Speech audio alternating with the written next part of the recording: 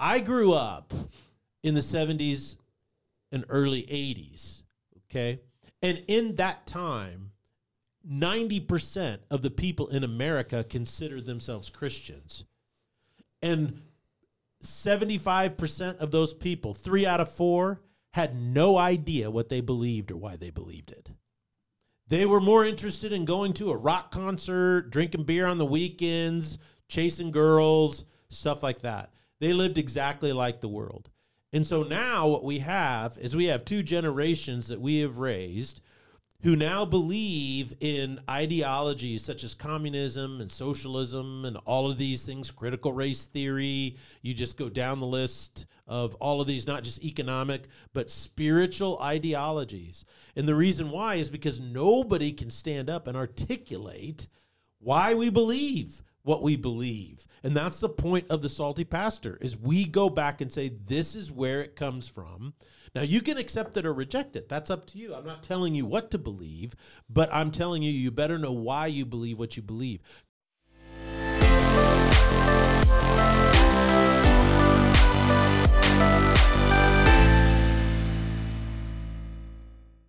Ladies and gentlemen, welcome to the Salty Pastor Podcast, a podcast dedicated to helping you learn and grow in your faith. This is a journey that you are on called life, and part of that journey is your walk of faith. Whether you want to admit it or not, you're either growing or shrinking in your faith. You're shrinking! Every single day, and the goal of the Salty Pastor Podcast is to help you navigate this journey called life, and we do this through strengthening you through knowledge and tools, and deepening your knowledge so that you have greater wisdom. We want to focus on what's true so we can help you clarify your options, because if you know what's true and what's not true, that helps you make better decisions. Yep. And finally, we encourage you with some support. We want to help you find other people who want to grow and develop on this journey called life. And that is one way those are a couple different ways that the Salty Pastor Podcast is here to help you. To help you do that. My name is Jesse Maher. I'll be your host, but we cannot do the Salty Pastor Podcast without the one, the only Dr. Douglas Peak. Well, hello, everybody. It's so good to be with you today as we are really kind of digging into what the Scripture teaches about the family. I think what's interesting is that it's just so much is assumed or presumed, It's like, well, we value family and you're supposed to be married, and so we make moral statements about it, but we don't really know why. Right. And we never really dig into the foundation of it. And because of that, when it gets attacked or when people come up with other ideas, we like, I don't know. So that's why we do this, is because I want you to know what the truth is, what the foundations of what you believe, because you need to know what you believe and why you believe it. And I think that's critical to being a mature person. Absolutely. We've been researching what the Bible teaches about the family, and we're not going from a subjective point of view, but we're using the Bible as an objective point of view about what the family is and how we should be living in it. And I like how you pointed out in 1 Timothy 1:5, where it says, the goal of our instruction is love from a pure heart, a clear conscience, and a sincere faith. And the purpose of our study is to help people build the strongest, healthiest families that they can. We don't want to have victims of bad upbringing, doomed to repeat all the mistakes of the past. We can mature, we can grow, we can, most importantly, build great families and do better. Yeah, we don't have to be victims of our past. If we were raised in a poor situation or a dysfunctional situation or whatever type of situation, it doesn't matter. The purpose of the teaching in the Scriptures is love from a pure heart, a clear conscience and sincere faith. And so that, when applied to your family, that means that you have the opportunity to grow, to mature, to change. Not only do you have the guidance to do it, like this is what works better, this is proven to be true, not just because God said it, but it's just worked to be true over and over and again. This works, these principles work. But also, you're like, well, I don't know if I can do that, and maybe I didn't have the same in training or development in my own family. This just seems so unnatural for me. Doesn't matter, because if you're a redeemed believer, you have the power of the Holy Spirit. And the Spirit of God is moving inside of you to will and to work for His good pleasure. So by just relaxing and relying upon the Holy Spirit, you can see things changing in your own life as you adopt these biblical principles to build a really great family. And so I think the way you view it is so important. And that's why being a redeemed follower of Christ is such a big deal, because it doesn't matter what your past is. It doesn't matter the past of yesterday or 50 years ago. All those patterns, all those things that happened in the past that have been established in the past can all be redeemed, renewed, changed, and transformed. So in a way, when you are a follower of Christ, every day is a brand new day. And I mean, literally, it's a brand new day. And so let today be the first day of the rest of your life. And if you want to build your family, strengthen your family, heal your family, whatever you need to do, today is the best day to do the new thing that God wants to do in you and through you. Absolutely. And last week you discussed how marriage is critical to building that strong family, how there's a lot of instruction on how to keep your marriage strong. Now, this week we're going to delve into children. Yeah. So where do we start, Pastor? Well, let's go back, and you need to understand the biblical basis for how we view children in the family, okay? In Genesis chapter 2, at the end, you remember that God created Adam, and then he said he's in the garden alone. That's not good. I'll create a helpmate for him. And then he causes a sleep to fall over him.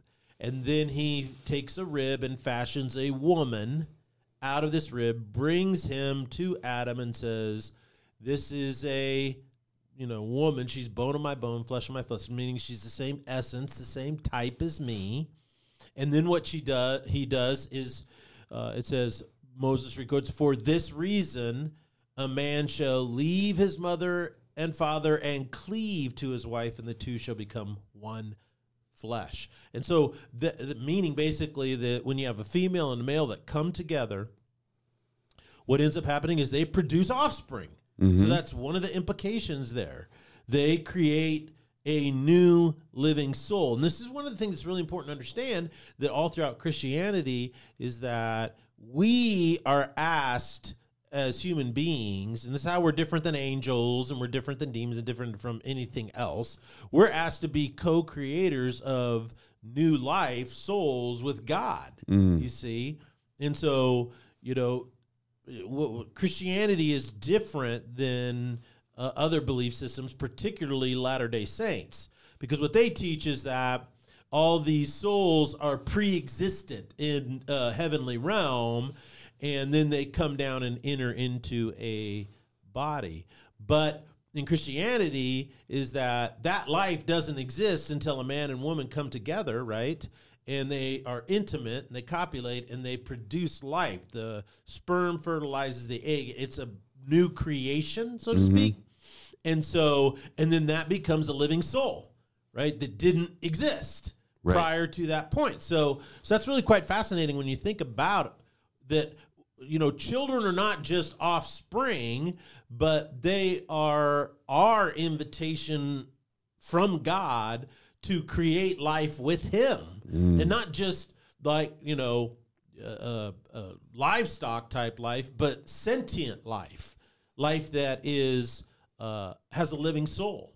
So that is really quite fascinating when you think about it from that perspective. And then if you notice in chapter 4, verse 1 of the book of Genesis, it says that after they were ejected out of the garden because they had invited evil into the world, the creation, it says the man had relations with his wife, meaning they had intercourse.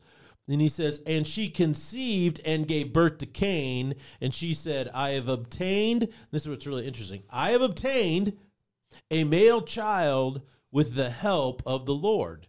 So right off the bat, at the very beginning, we see this co-creator relationship when Eve basically says, hey, I created this child with God's help. So God was involved, okay?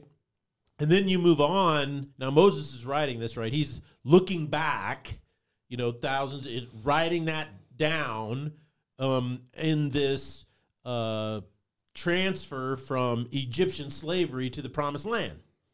And so he writes Genesis, Exodus, Leviticus, Numbers, and Deuteronomy. Those are the first 5 books. It's called the Pentateuch.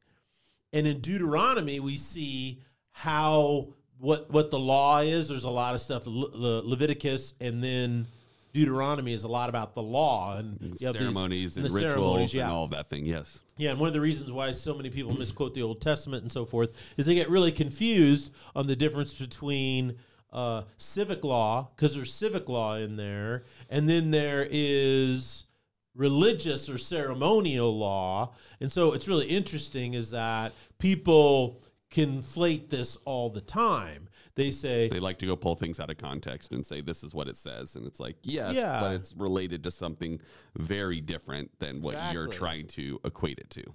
So it's it's real similar. Like you have statements about immorality, like adultery. It says if you commit adultery, you cheat on your spouse. That's wrong. Okay. Well, there's another statement in there about homosexuality is wrong. Men sleeping with men is wrong. And then so people today, and this was made famous by The West Wing, the show The West Wing. Remember Alan Sorkin's The West Wing? In there is they have this whole dialogue on there where the president, is supposedly smarter than anybody in the room, and he's there and he says, well, it says that ridicules this person that says, oh, you disagree with it. And they say, no, I don't disagree with it. That's just what the Bible says. And then his response is, well, it says in Leviticus too that you're not allowed to eat shellfish, right? So, but we do that today. You see, what that is that's a perfect example of unintellectualism, right? That's a nice way of saying that's just pure stupidity. That's just pure ignorance. And that's what Hollywood does, is it just tries to equivocate stuff. And in this situation, what they do is they just equivocate. They go, well, there is civil law. You can't steal from your neighbor. You can't do this. There's ceremonial law, right? Which is, this has to do with your relationship with God. And I'm trying to teach you how to do that. And then you have moral and ethical laws as well that, and like the dietary laws, not all the dietary laws. And a lot of people, a lot of nutritional experts and doctors go in there and say, well, the reason why the Jewish nation became so large and became so powerful is because of these dietary laws. One of the things is that they couldn't eat pork, right? Well, up until like the 70s or 80s, every time you ate pork, you had a high risk of getting a certain parasite that killed you. That's why you always had to cook pork. That was a really big thing, right? And so same thing with shellfish, the bacteria and the problems, and people that ate those diets struggled with a lot of those things. The potential for infection and bacteria and things of that nature preparing it the right way in those times was super hard. And so it was like, well, just avoid all that. So anyway, long and short of it is, it's important to understand is that in Deuteronomy, bringing it back to what our point is he says in chapter 6, verse 4, he goes, "Hear, O Israel, the Lord is our God, the Lord is one, and you shall love the Lord your God with all your heart, with all your soul, and with all your strength." So what he's doing here, he's giving you a primary source text that says, here's the point of everything we do, is learning how to love God with everything we got. And then he goes on to say, "These words which I am commanding you today shall be on your hearts." Okay, so it's a heart deal, right? So now he's talking about kind of the religious law and the whole point of how to relate to God and why it's important to pursue God and so forth. And he goes, and he says, they shall be on your heart, and you shall repeat them diligently to your sons and daughters, and speak of them when you sit in your house, when you walk on the road, and when you lie down, when you get up. So he says over and over again that children and offspring are to be included in this spiritual journey that you have with God, because that's what ends up being best for them. So they had a high value on children. You see, they didn't see children as secondary or devalued. And this is in opposition to a lot of these ancient tribes. Like there's a lot of brouhaha that develops over the notion that a lot of atheists say, how can you follow a God that tells the Israelites to go in there and then wipe all those people out? Right? Okay, well, there's two answers to that question. first of all, is there's one position that says, it goes in there, he says, go in there and annihilate this tribe, and then after you annihilate them, don't marry their daughters, and don't take their livestock. It's say, okay, if you annihilate them, then why would you say don't marry their daughters? Right. So they say it was like an idiom, like we use it all the time when your football team, goes to play, somebody else, Boise State goes to play Nevada. What do we say? I hope you kill them. Yeah. I want you to kill them. Right. Well, do we mean go in there and take them out, unlive them? No. No, we just mean get on the field and massacre them. Right. Well, what does massacre mean? Right. Yeah. You see what I'm saying? Yeah. So that's one option. I don't. But here's the other option, and that is that even if God did do that, does he have a moral reason for that? And what a lot of people don't want to admit is that these tribes were a dumpster fire of problems. And one of them is they murdered their children right and left. They built these giant bronze altars where they would build fires inside of them, and it would heat up with their hands out, and they would lay their living children in the palms of this in order to try to get this god Molech to bless their crops, right? So they practice child sacrifice like crazy. They had no value of life. And so is that an abomination to God when you don't value life and you're just murdering it right and left? Yeah, that's a problem. We went to war in World War II to stop the abomination of what Nazi Germany was doing. And part of that was what the Holocaust, the most horrific thing of it all. So if you're going to say God didn't have a right to say go in and annihilate those tribes, and you're going to say we didn't have a right to go in and stop Nazism, right? There are people that say that. Yeah, they're nuts. Yeah. It's like, give me a break, I mean, stupidity is stupid. And that's stupid. So, sorry, I guess I shouldn't say stupid. Well, I do. So, therefore, it shall be done. Okay. But one of the things that I think is really fascinating in those arguments that just gets everybody off track and stuff like that is that we do things for moral reasons all the time, right? And we stop evil, which is a moral designation, you see. Yes. And so the notion is that these children were valued by God, and he asked the Israelites to put a stop to the evil that they propagated. In Psalms chapter 127, verses 3-5, it says, "Behold, children are a heritage from the Lord. The fruit of the womb is a reward. Like arrows in the hand of a warrior are the children of one's youth. Blessed is the man who fills his quiver with them. He shall not be put to shame when he speaks with his enemies at the gate." So the Jewish vibe in the Old Testament had a huge emphasis on children and the value of children, even to the point where they not only said, include them in your spiritual development, they're a part of your faith expression to God, but we need to stop other nations from killing children indiscriminately, particularly for evil reasons. Absolutely. And I think it's interesting because as Christians, we typically we see the Old Testament as the history of how we got to the New Testament, right? Mm-hmm. There's a new covenant that was made. So there are things in the Old Testament that are not applicable to modern day or to Christianity because God said, I have a new plan for you. We're going to get rid of the things that were in the old covenant and make a new covenant. And this is how we're going to interact moving forward, right? Mm-hmm. Mm-hmm. Is that the same when it comes to children? Do we see Old Testament values or the ways things that are mentioned in the Old Testament brought forward into the new covenant that is the New Testament? Yeah, I think that's really important to understand is as followers of Christ, we're New Testament Christians. We're under the new covenant, right? The covenant of Christ. And so what you do is you go back and you say, okay, if something was articulated in the Old Testament, was it re-emphasized in the New Testament? And that lets you know whether you should be listening to it or not, right? Exactly. And so what is the vibe towards children in the New Testament? Well, it says in Matthew chapter 18, It says, at that time the disciples came to Jesus and said, "Who then is greatest in the kingdom of heaven?" And he called a child to himself and sat him among them and said, "Truly I say to you, unless you change and become like children, you will not enter the kingdom of heaven. So whoever will humble himself like this child, he is the greatest in the kingdom of heaven. And whoever receives one such child in my name receives me.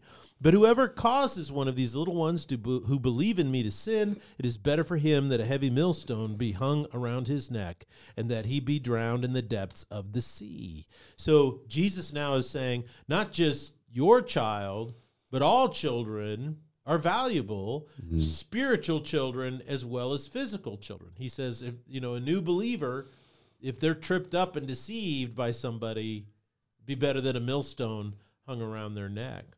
In Luke chapter 18, verse 15, he says this, "Now they were bringing their babies to him so that he would touch them.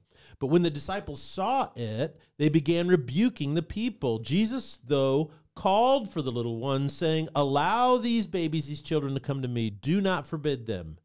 For the kingdom of God belongs to such as these. Truly I say to you, whoever does not receive the kingdom of God like a child will not enter it at all.'" So the vibe in the New Testament is that children are a blessing, and we need to be more childlike in some aspects of our faith. Children are not only a part of the, survival or propagation of the human race. We're actually co-creators of sentient life with God. We are the part of souls becoming into existence that did not pre-exist. So that gives us an opportunity to populate heaven. And this is all a part of God's purpose, his will, and our role in it.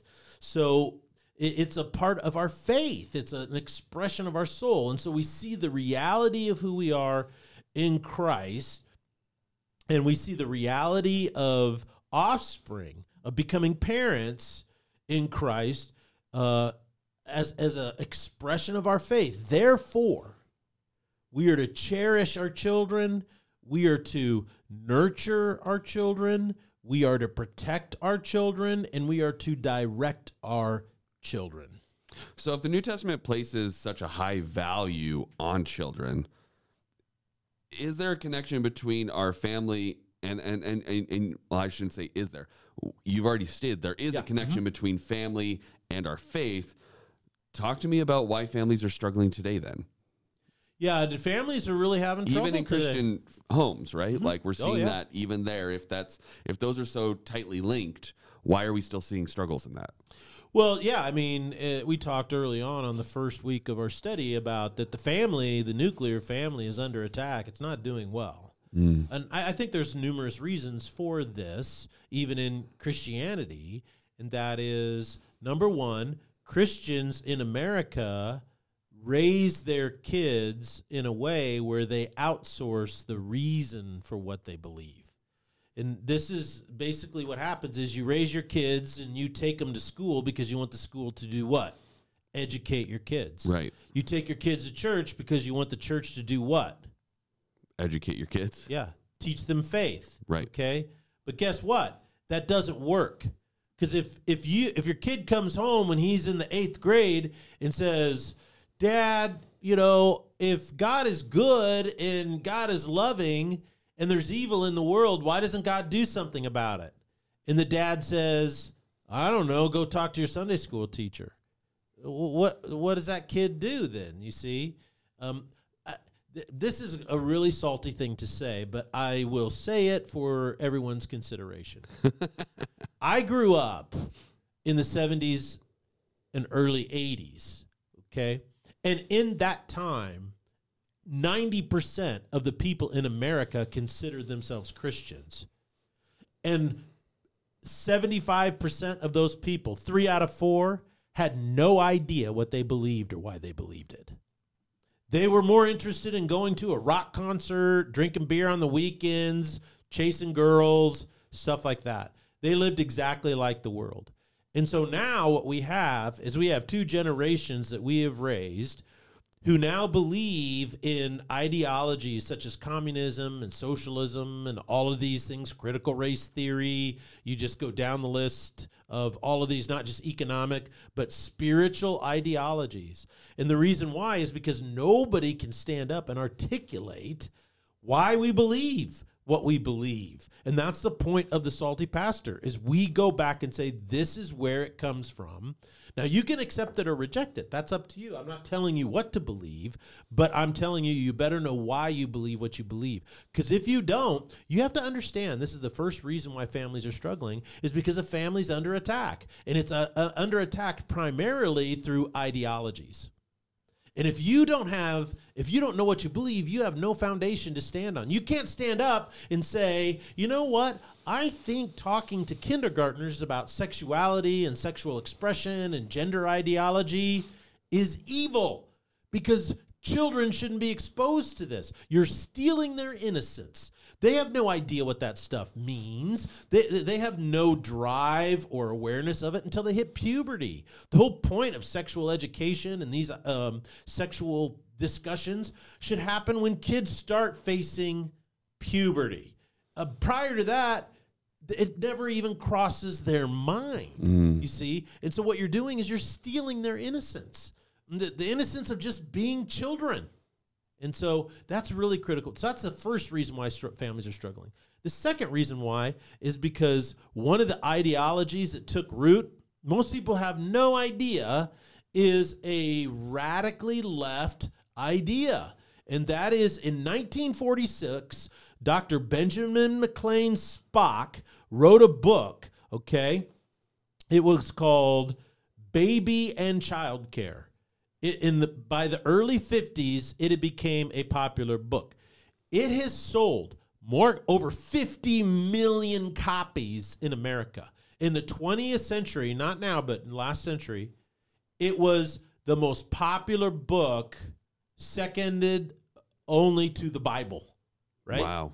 It was massive. And in it, the one reason why it took root is because he said, look, the way your parents have been teaching you, you know, this real austere place. They were taught, don't be affectionate with your kids. Don't hold your kids. Don't tell them you love them because the world is a cruel place and you need to toughen them up. And he came along, and the first point of his book was you should nurture your kids, you know. Hold your kids, tell them you love them, be affectionate, and so forth. So, yeah, I agree with that tremendously. But then what he did is he said, also, don't have any structure and don't do this. And his underlying premise was that kids are blank slates or they're fine and they don't struggle with problems. And he had a very Rousseauian notion of society, which we've talked about before, and that is that people aren't the problem, society's the problem, right? People are fine. So it's society that makes them do bad things. So if you change society, then people will be perfect. Okay, that sounds really backward because what is society made up of? People. See, it's like, okay, that's why it's important to think critically. Well, what do these words mean? It sounds really good on the surface, but what does it actually mean? It's just circular reasoning, and circular arguments. And what people don't know is that Dr. Spock was an American pediatrician, but he was also a left-wing political activist. That's why it's important to know when people are saying, hey, these are the 10 tips to raise great kids. I'm like, well, who's telling me that? Are you the Satanist from the Satan temple downtown? Right. Are you this person? Or who is giving you this information and what are their beliefs, core beliefs, and what are their core motivations for sharing that with you? Which is one of the things I love about Gen Z. Because they're skeptical about, because you know what I'm saying? They're so adept. They know deep fake on the internet like no tomorrow. Right? So they're skeptical, which I like that about them. But the problem is that you can become a deconstructionist, right? And that means all you're good at is tearing things down and you become an empty shell. So, and you have to be skeptical of what? Your own skepticism. Right. Got to find that balance. You got to find that balance. So what happened is, even though he advocated for more affection, which was great, he also advocated some other things, particularly lack of structure, that society was what caused things. And this led to the notion that children would turn out a certain way no matter what. So the thing is that divorce was passed as no-fault divorce. You see, prior to the 70s, before Ronald Reagan, he said, this is the biggest regret of my political career. In California, he signed the bill that allowed no-fault divorce in California, and then it swept the land. And he says, that's my biggest regret. Prior to that, if you were going to get divorced, it was like, okay, if you get divorced, it's going to hurt your kids, so you have to have a compelling reason. Otherwise, we're going to make you stay together until the kids are old enough to go out on their own. Right. And so what that ultimately led to is a devaluation of children. And you add to that abortion and these other things, children were seen as an inconvenience now. And so further devaluing them. Yeah, and so do I think that people get up and say, wow, I want to get married and have kids and have a weak family and see my family blow apart? Nobody wants that. Right.